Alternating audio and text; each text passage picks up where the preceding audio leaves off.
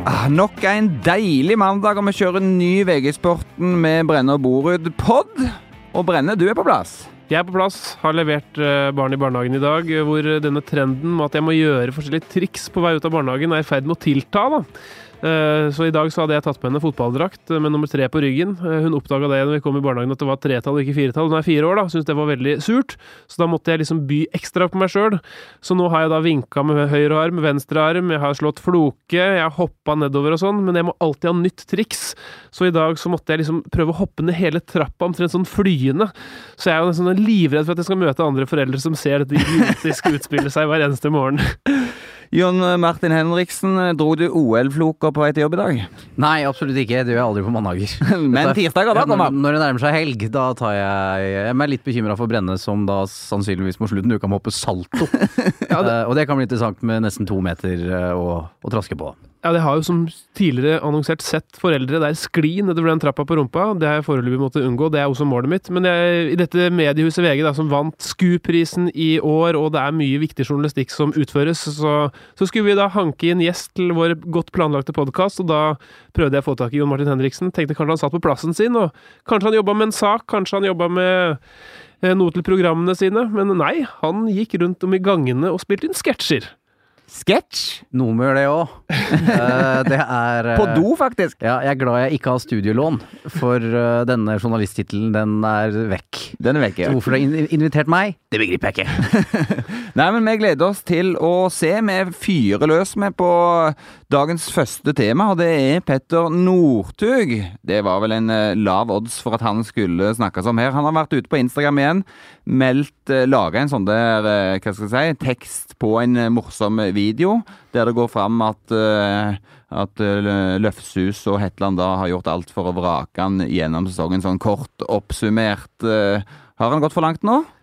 Jeg vil si at han har gått for langt hvis vi ser totalbildet av alt han har meldt mot sjefene sine siste halvåret. Den memen, som det vel heter, er jo da litt mer sånn moderne enn Erik, som vet at det heter det. Oi, oi, oi. Den er jo, jeg smilte når jeg så den, jeg synes den var morsom, men jeg synes at han har jo prestert veldig lite i langrennssporet, og snakket veldig mye på sosiale medier det siste, og på et eller annet tidspunkt så når du en grense, og jeg synes han på en måte totalt sett har nådd den nå.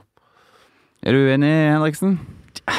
Det er veldig lett å være enig med begge sider på en måte, sånn, det kommer litt an på hva slags bein du står opp med og på, men jeg tror han er så sikker på at han ikke skal dit, at han nå tenker at nå spiller ingen rolle.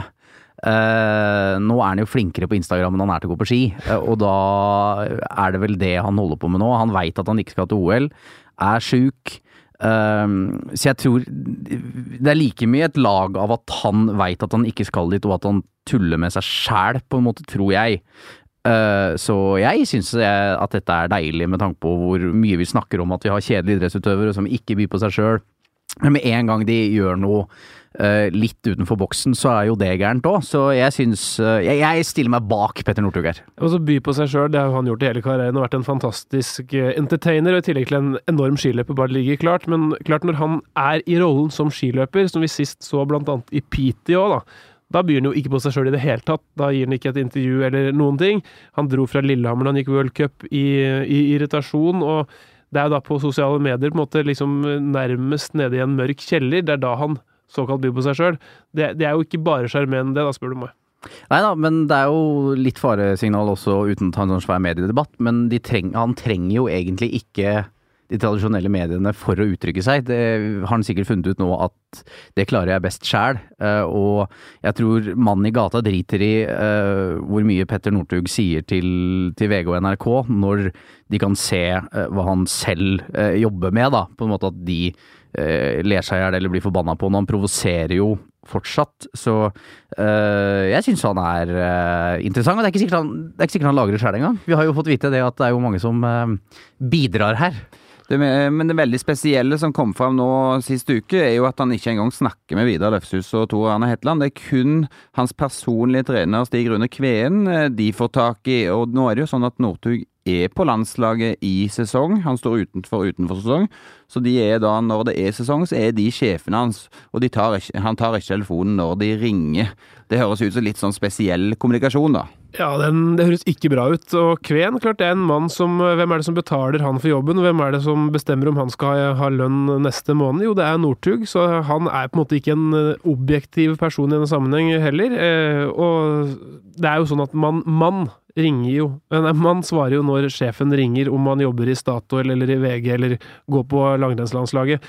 Ut ifra de opplysningene som vel sto i Dagbladet, så har de snakket sammen 1,0 ganger på telefon i hele denne sesongen, og det blir jo veldig rart, og det maktforholdet jo skjevt. Og det sies jo at han ikke skal få denne spesialavtalen noe lenger, så dersom han skal gå på langrenn eller på landslag neste år, så blir han vel trolig da tatt ut på landslaget, og så må han velge seg ja eller nei til det. Ja, det var jo sånn etter Falun-VM, så kom jo liksom plutselig hans kortstokk full av S igjen, etter at han hadde vært langt nede, og da ble det liksom en ordning på det. Nå har han jo mye mindre å slå i bordet med, så det brygger jo opp til en sånn situasjon hvor han enten på en måte kanskje sier at nok nok, og legger opp, at han skal liksom komme halv mellom beina tilbake til landslaget og være en helt ordinær utøver sammen med Sjur Røthe og sånn. Jeg synes det virker å sitte langt inne, sånn som Northug uttrykker seg, så da spørs om han har nok kredd til å gå i den krigen igjen, da. Nei, det blir veldig spesielt. Hvordan vil du se på et nytt liv uten Northug blant navnene som snakkes om, Henriksen? Ja, men det jo det fine med Ski-nasjonen Norge, da, at med Klæbo som kommer nå, så ser vi jo allerede at det en profil som klar til å ta over, og han imponerte jo også særlig på idrettsgallaen ved å se at han har noe mer enn bare å være god til å stå på ski. Så jeg tror Petter Northug vet at han gir seg. At han gir så beng i hva han legger ut nå, fordi at det har ikke noe å si. Han skal ikke til OL, og han kommer ikke til å fortsette, tror jeg, uten at jeg har inngående kjennskap. Det bare en følelse. For den troppen som skal bli tatt ut med 12 herreløpere, så det jo sånn at det mange gode, og så det noen som ikke kanskje skal gå noen renn, som skal bli tatt ut i troppen i tilfelle sykdom og sånn, og der det vel, man kan jo alltid argumentere for folk som talentfulle og sånn, men det hadde vært mulig å satt med Northug i troppen, uten at Norge hadde vært svekket på noe vis. Og det kan godt hende at han får et slags tilbud om også, og det jo det Northug i denne memen på en måte prøver å få fram, at ved at Hetland og Løftes gir han tilbudet, så har de på en måte gjort det, og da det ikke deres skyld at den store nasjonens helt ikke med når han eventuelt kommer til å si nei, for han kommer til å si nei, han har ikke lyst til å dra på ferie en måned til Sør-Korea for å sitte på hotellrommet han, og så vet han vel innerst inne at hvis han drar dit og får tilbud om å gå, så vil det ikke gå veldig bra. Det vil argumenteres til han blir svett på at han ikke fikk gå Tour de Ski som Northug-leiren ville, og at det var der ting ble avgjort for Northug. Kjempepoeng vil jeg også si da. Northug, vi tror vel her etter Ringe Studio at han avhengig av å presse seg fram for å komme i sin beste form. Han har ikke motivasjon nok til å gå ut døra seg hjemme og gå på ski og ta ut det ytterste. Han må ha startnummer på mot de beste i verden. Så ville han i Tour de Ski da sannsynligvis ligget bakpå, merket hvor langt bak han lå i treningsarbeidet, og sånn sett måtte ta et vanvittig krafttak, for ingen liker å bli pisset på, om det Kjetil Rekdal eller Tom Nord eller Northug, og da tror jeg han alltid vil si at han var avhengig av å få den julingen og den oppvekkeren det ville vært, og det burde han også fått. Men det fikk han ikke, men vi skal over til en rekke andre som ikke blir pisset på, for det har vært en enorm vintersportshelg sett med norske øyne, og det ikke så mange ukene igjen til OL, men i helgen så har altså hopperen Maren Lundby, hun vinner med 30-40 poeng hver gang hun prøver seg, ser ut som Norges største gullhopp per nå. Henrik Kristoffersen vinner slalom. De norske skihopperne vinner både individuelt gull og laggull, og Klæbo lager hakkemat av konkurrenten, og i skøyter de på pallen igjen, flere som ikke har vært der på flere år tilbake på pallen, og i alpint så Svindal suveren. Og i det hele tatt, det altså så mye nå, det bare å gå og reise til OL og hente en 20-25-30 gull, og så sette seg på fly hjem igjen? Har vi prikket litt her for tidlig, den følelsen av? Jeg synes vi vinner for mye litt for tidlig. Ja, det kan være noe med det, og akkurat nå ser det veldig bra ut, det det ingen tvil om. Norge har gullkandidater i alle de tradisjonelle idrettene som Norge med i. Skiskyting, hopp, langrenn, altså det ser utrolig bra ut, men det små ting som kan skille her da. Jeg tror at Maren Lundby for eksempel vinner med 30-40 poeng. hun bør kunne være gullvinner i OL også, så var det vel noen av konkurrentene som ikke var med og sånn, men hun virker å være så god. Men hvis du ser på en Klæbo, vært suveren i hele vinter, så folk melder seg på, sakte men sikkert, av utlendingene. I alpint, der det små marginer. Henrik Kristoffersen, han leda med godt over minuttet da han satt utfor i helgen, men han... Minuttet, ja. Da du sterk. Ja, godt over sekundet. Men han var jo tungt på innerski der, ikke sant? Det skal lite til for at det endrer seg i den idretten. Mens jeg tror noen av de andre utøverne har timet og prikket dette enda mer enn nordmennene. Ja, for det jo sånn i Norge at du kan si det lille minuset med at vi så gode, at folk må være i form så mange ganger og så mye for å kvalifisere seg være blant de som får delta. Så ser du i langrenn for eksempel, Poltoranin, han har liksom ikke så veldig mange å konkurrere mot, og nå kommer han i form, og liksom gruser de andre i helga og viser at han i klar OL-form. Han har ikke vist så veldig mye så langt i år. Nei, det kommer litt an på hvordan du ser på det da, for da du jo på tå hev hele veien inn mot et OL ved at du har de kravene at du ser til Lekhoff som nå klarer det inn mot et OL, så det vel både positive og negative sider med det, og hele tiden være i en sånn optimal konkurransesituasjon, så vi får håpe da at det der om 2-3 uker også, for hvis det fortsetter i denne stimen, så blir det hyggelig å være på jobb her under OL. Så vi jo glad i Norge å lage lister, diskutere nivå, hvor bra den seieren, hvor dårlig det resultatet, og i den anledning så var Marius Kjellbekk, TV 2-kommentator ute, hadde sett på langrenn og melde 15 km i OL, lett å disse langrenn, snakke ned nivået og alt det der, men det vel den av de øvelsene i hele OL det mest åpent i. 2-3 russere, Frankrike, 2-3 nordmenn, Sveits, OL-ekspertene fra Sverige, Finland, Dark Horses fra Kazakhstan og Kanada. Da det bredde, altså. Han har rett i det, altså, og langrenn har fått et litt ufortjent rykte på det.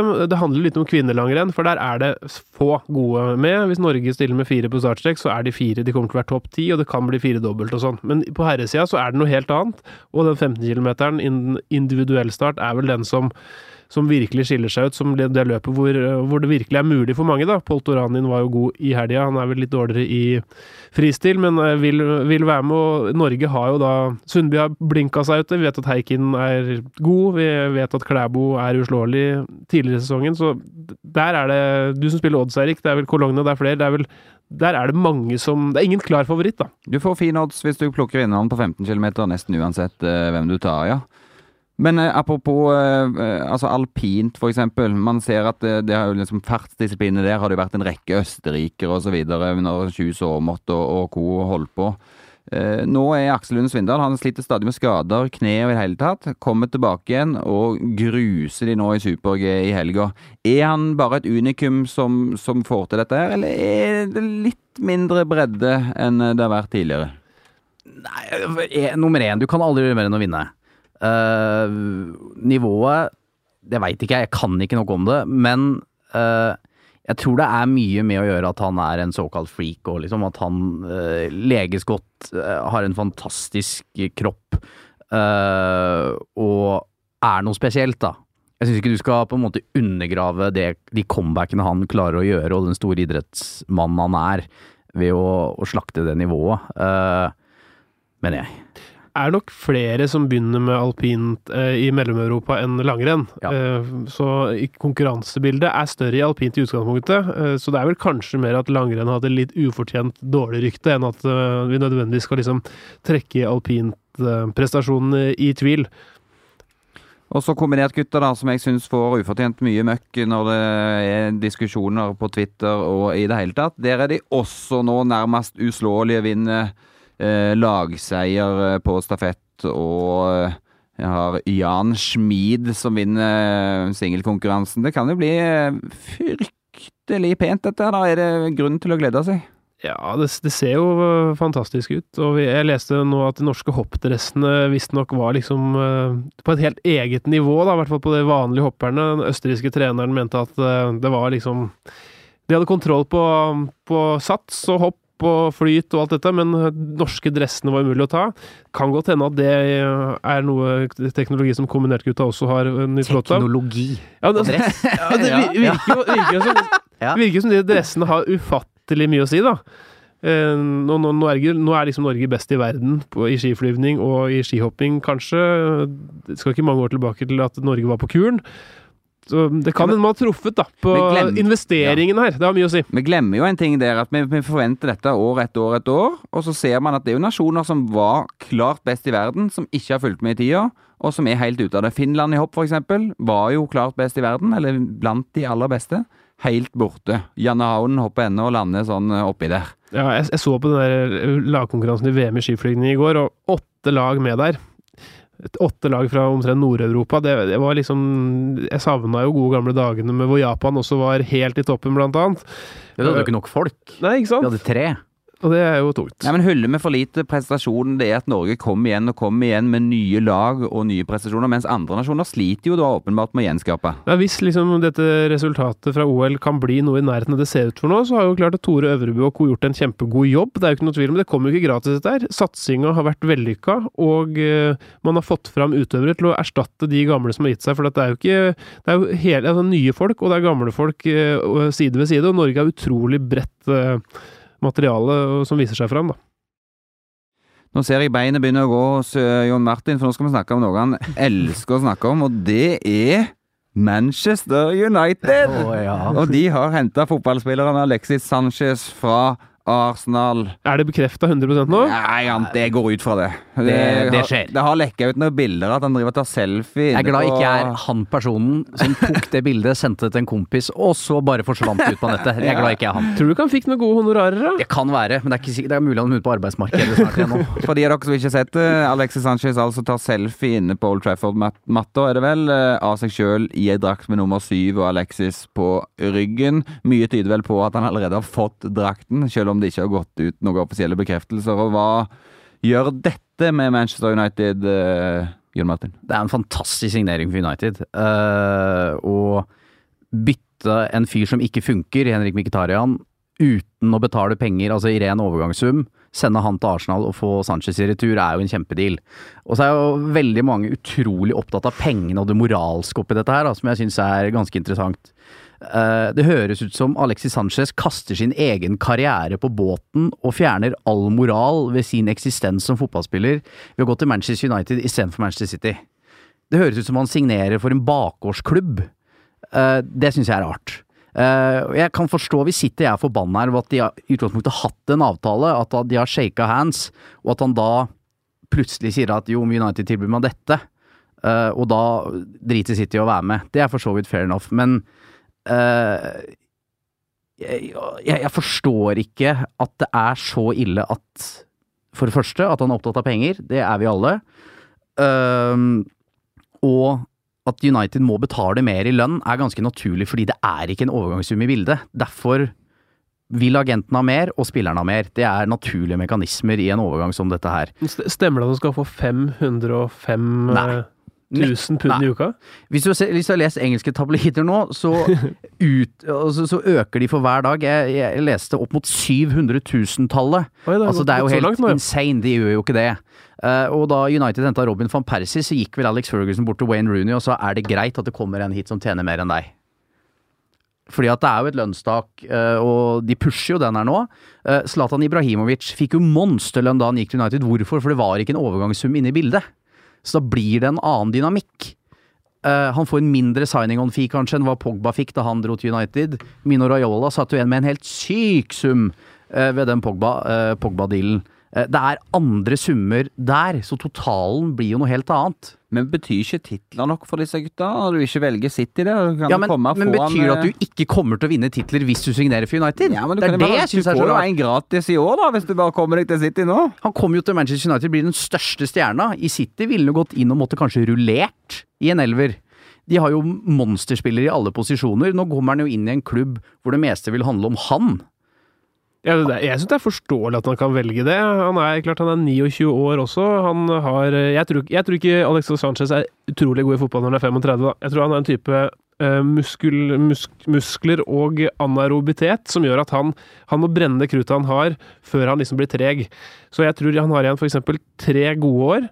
Det er de han skal ha nå på Old Trafford. Raheem Sterling er litt lik spillertype. Han er mye yngre. City har allerede han. De har Sané. I United så det mer behov for den spilleren, i hvert fall noe kortsiktig, men samtidig United de kjøper navn. City bygger lag, litt sånn overordnet, går det an å si det.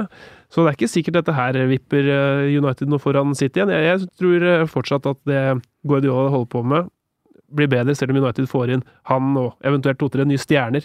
Ja, det jeg ikke uenig i. Og tradisjonelt sett så lykkes jo ikke de største stjernene som United kjøper. Angel Di Maria, Falcao, Juan Sebastian Veron. Altså de gangene de går inn og peker og henter inn etablerte verdensstjerner, så har det sjelden funka. Van Persie funka. Van Persie gjorde det sånn. Og så var han god i 1 sesong da, og så var det ferdig. Og det jo samme alder og alt det greiene her. Så det liksom neste år da, for det år kjørt. Ja. Så det liksom at Sanchez skal være med å skyte United til gull i 2019 da. Men de har blitt kvitt en som ikke har funka, i Henrik Mkhitaryan, som omtrent like gammel, og bytta han med Alexis Sanchez. Ja, det dyrere i lønnsutgifter, men at United kommer best ut av denne dealen jo utvilsomt. Og så tror jeg Henrik Mkhitaryan kommer til å passe ekstremt mye bedre i Arsenal enn United. Ja, han kommer til å bli bra der, og Arsenal, du kan jo si at de mister Sanchez, men de har jo mentalt mistet han de mister jo prosenter av han omtrent for hver dag som går. Han har jo vært misfornøyd nå i nesten årevis, vil jeg si. Det snakkes vel om at de skal til Dortmund og ta med Aubameyang hjem, mulig at det noe de får frigjort lønnsmidler til og alt sånt, så kan Arsenal komme greit ut av det, for det var ikke noe alternativ at han skulle spille i Arsenal i 4 år til. Det toget hadde gått. Men jeg tror de får United litt inn den X-faktoren de har manglet da, i sånn vinnermentalitet, i litt sånn søramerikansk galskap, og rett og slett kvalitet da. Og United har jo offensivt relativt unge spillere i Martial, Rashford, Lingard jo 25, men har jo blomstret nå i det siste. Lukaku jo fortsatt ikke en gammel mann, så at de får inn en i troppen der i peak-alder da, det jo det han i. For ellers så det en del spillere som fortsatt egentlig har de beste åra foran seg. Jeg tror det veldig greit å få inn også en som etablert verdensstjerne, boom. Men hvem skal ut da? Hvem skal vrakes? Det jo ikke bare... Jesse Lingard jo i litt trøbbel, tror jeg. Men han har jo også opplevd en periode nå som på en måte ikke normalen for sin del. Og så sier jo Mourinho det etter kampen nå mot Burnley at de mangler konkurranse offensivt. De skal inn i Champions League nå igjen på nyåret. De skal spille FA Cup, Premier League. De må jo sikre den andre plassen, eller i hvert fall bli innenfor topp 4. Så det jo nok av matcher å rullere på her, så vet du at det blir skader. Så jeg tror ikke noen nødvendigvis skal direkte ut, men at Sanchez kommer til å spille jo ikke noe tvil om. Både Rashford og Martial gode fotballspillere i en interessant alder da, som allerede rullerer delvis på en plass, så de to kommer ikke til å få spille noe mer av dette her, men han Lingard, som du sier, han har faktisk fortjent plassen i siste da, men at han blir faset ut, det liksom litt sånn i United, det ikke en elver, liksom, det jo en 13-14 som spiller, og nå blir det en plass mindre å konkurrere om. Det kommer nok det laget til å liksom innordne seg etter, så det kommer nok til å bli ganske bra. Pogba med litt defensivt og Sanchez offensivt, det gir noen muligheter til å spille fri med disse lynraske vingene og beistet på topp. Ja, da var det fasiten for hvordan Mourinho skal ta den andre plassen. Får vi bare håpe han hører på denne podcasten, og så får vi håpe at meg og Henriksen slipper den der fysiologiske utgreiningen om oss, som Sanchez fikk der. Hadde 3 år igjen, så var det over for ham.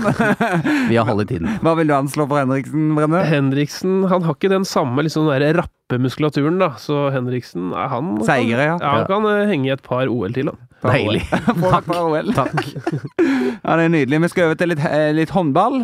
Holdt på å si hands, men litt håndball også, fordi Norge spiller EM for herrer, og det gikk ikke så veldig bra i helga. Tappte mot Kroatia på lørdag, og det betyr at Norge må slå Sverige med 5 mål på onsdag, og før det så må Frankrike, som allerede klarer for semifinale, slå Kroatia. Så det begynner å bli en del dersom hvis her.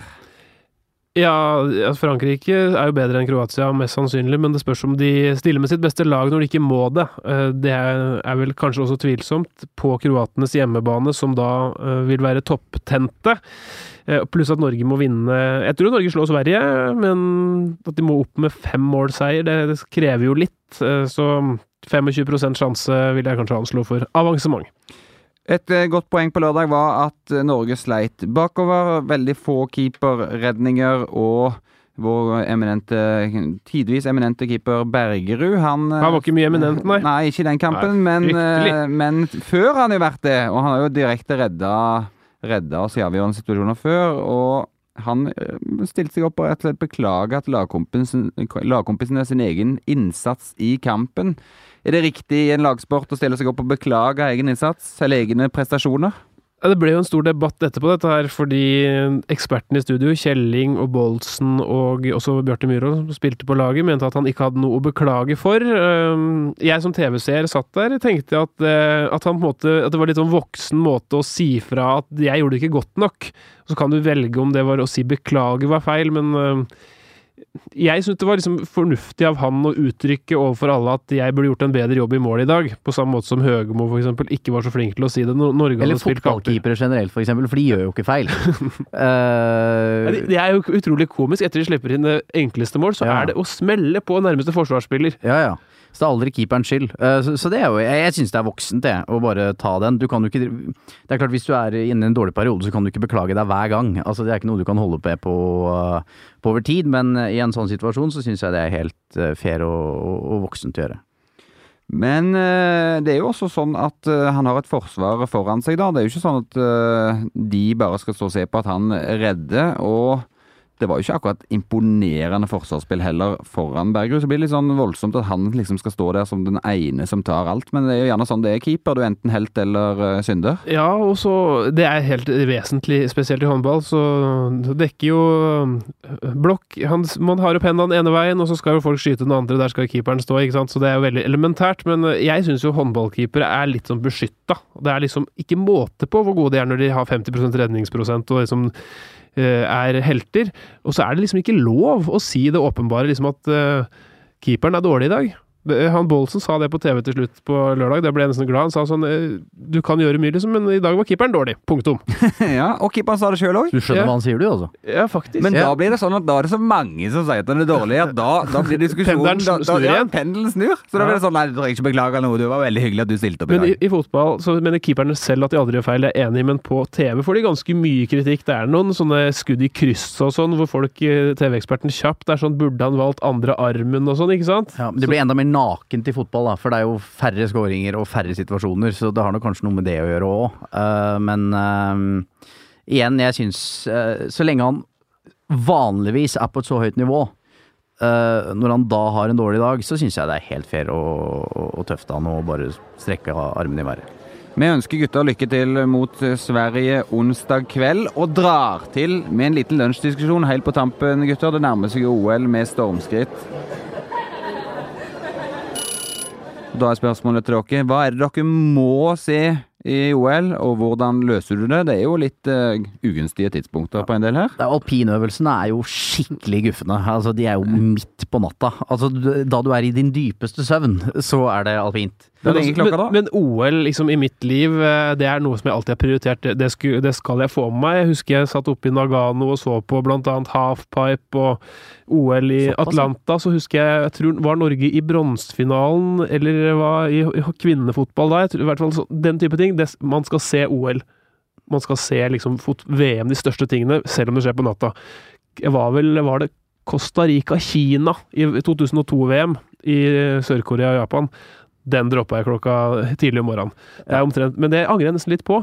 Nei, så her er det bare å rydde tidsskjemaene, men alpint klokka 02, ja, det er tungt, men det er samtidig en idrett som er liksom morsomt å følge med på, i hvert fall utfor og super-G og sånn. Da er det en i mål, og så har du tida. Det er litt tyngre med den slalommen, hvor du skal ha første og andre omgang. Ja, men det er jo ikke verre enn at du er trøtt. Nei, man har jo en jobb å gjøre også da. Ja, men man må jo bare finne måter da på å skjule. Du skal vel gjerne jobbe en del kveld norsk tid også, og da, hvis du står opp for å se alpint sånn i 4:30-draget der, så blir det en lang dag. Ja, men det er som sagt, det er jo ikke farlig å være trøtt. Så får du ta deg en blund da når du kommer hjem fra jobb. Dette er en åpenbar barnløs som snakker om det. Ja, det er sant, men altså Men har ikke det trening å være trøtt? Jo da, dessuten kan det times med at man er våken på natta uansett. Men jeg for min del, jeg er såpass bitter. Jeg kjenner selv at jeg husker best de øyeblikkene jeg er blitt frarøvet opp igjennom. eller frarøvet meg selv. Jeg la meg da Tyson og Holyfield boksa, og han ble bitt øret av den gangen. Fikk ikke med meg. Vebjørn Rodalt 800 meter. Ikke fikk jeg med meg. Da var jeg i søvn. Ja. Og jeg klarer ikke å se ting i opptak. Det er Nei, det går ikke. Altså, det går hvis du må blokkere hele omverdenen. Jeg gjorde dette i 2014-VM, da jeg hadde pappaperm. Og da mobil var av, internett og sånn var ikke tilgjengelig for meg. Kjempegunstig jobbmessig. Ja. Ja, da var jeg i permisjon, Erik. Ja, men var det vi andre som holdt fort her da? Vi andre holdt fort da går det, men da må du i så fall gå inn i en OL-boble av dimensjoner, da. Ja, og da funker du kanskje ikke som familiemann heller. Men et annet poeng også, det er vanskeligere å vite hvem du liksom kan dele øyeblikker med. Nå har vi jo sosiale medier og sånn, som du kan ty til. Men jeg husker, var det i 2002, curling-gutta, var det i Salt Lake der? Da var det natta, mener jeg husker. Jeg satt i hvert fall alene i en stue, mørk stue. Og Lars Vågberg kostet seg fram. Ja, og liksom... Jeg hadde jo lyst til å skrike et eller annet. Det ble liksom sånn knyttneve i lufta der for meg selv, og det var det. Ja, det er litt som å se en komedie alene. Du ler ikke, selv om hvor morsomt det er. Det blir litt sånn. Det er litt sånn, da Rosenborg slo Milan på San Siro, denne 2-1-kampen, og Heggem skåret for i 96, så jeg den på rommet mitt, da. Da har jeg litt det samme behovet da, på kvelden der, liksom, til å liksom dele det med noen. Jeg var hjemme alene der, foreldrene mine satt jo ikke også på kamp, var ikke så veldig interesserte. Så da løp jeg ut i stua og sa noe sånn, ja, det er med mål, liksom. Og da husker jeg mora mi liksom litt sånn tørt poengtert sånn, Øyvind, du blir aldri så glad når det skjer noe i familien. Og det stemmer sikkert også. Ja, det stemmer sikkert helt sikkert. Ja. Men det er jo litt sånn, jeg skal jo ned til Sør-Korea, være en del av VGs team der. Det høres jo så glamorøst ut. Jeg kan bare si det til alle som hører på. Alle dere som ser dette på TV, får en bedre oversikt og får sett det bedre enn vi kommer til å gjøre den der. Dette er ikke klaging overhodet. Vi skal gjøre en så god jobb som mulig. Men å være Hvis ikke det er klaging, jeg er spent på hvordan du er når du klager. Men å være der nede og jobbe, da ser du altså mindre enn TV-seerne. Ja, det er sant. Altså, vi var jo lagt i begge to i vinter, for eksempel, og du ser faktisk nesten ingenting. Du ser selve oppløpet, da, men du ser også det dårligere enn på TV. Når det gjelder tingene i OL, så er det greit å få med seg litt tidspunkter. Vi snakker mye med alpint midt på natta. Langrenn går jo da tidlig på morgenen, sånn i... Ja, begynner enten 7 eller 9 ofte, men også noe klokka 10. Ja, så i tidlig start på jobbdag eller på skolen, hvis man går der, og så har du jo skiskyting, da, stor norsk øvelse, går sånn i 1-2-tida. Den vil jeg tro det er ganske mange... Du trenger ikke å jobbe, rett og slett. Men det er nok mange som kommer til å time litt inn mot skiskytinga der. Ja. Altså, jeg skulle kanskje hatt noe bil på verksted og litt sånn hodepine hos barn og sånn. Komme seg hjem tidlig fra jobb for å rekke liksom fellesstarten. Men finnes det noen som kan regne ut hva dette koster AS Norge? Dette OL-et? Det er ikke de få årsverk som ryker med her? Det er nok mer enn det som brukes på Olympiatoppen. Det er ganske sikkert. Jeg tror nok AS Norge taper mer, men det er klart det gir jo, hvis det går som vi tror det kommer til å gå nå, så gir det nok en nasjonal selvfølelse. Det er typisk norsk å være god å være norsk, som Gro Harlem Brundtland sa. Det kan hende at totalen ender i en lykkeligere nasjon, da. Jeg var i militæret i OL 2006. Da hadde jeg en sånn journalistjobb i militæret på et sånn sivilt kontor med sivile sjefer, og der ble det satt opp en sofa, det ble satt opp en TV, og det var 2 uker OL. Perfekt. Så skred vi til verket igjen da. Ja, hva dette? Avslutningsseremonien var over. Og da var det 2 norske gull totalt. Ja, det var ikke, vi så jo øvelsene, men det var ikke sånn veldig mye å juble for da. Nei, men skal dere velge dere en øvelse dere absolutt skal se, dere som er på hjemmebane? Ja, altså... Som nordmann så synes jeg jo herrestafetten alltid har noe eget ved seg. Nå blir det jo Norge mot det såkalt russiske laget, som blir en veldig spennende duell, så jeg går vel for den.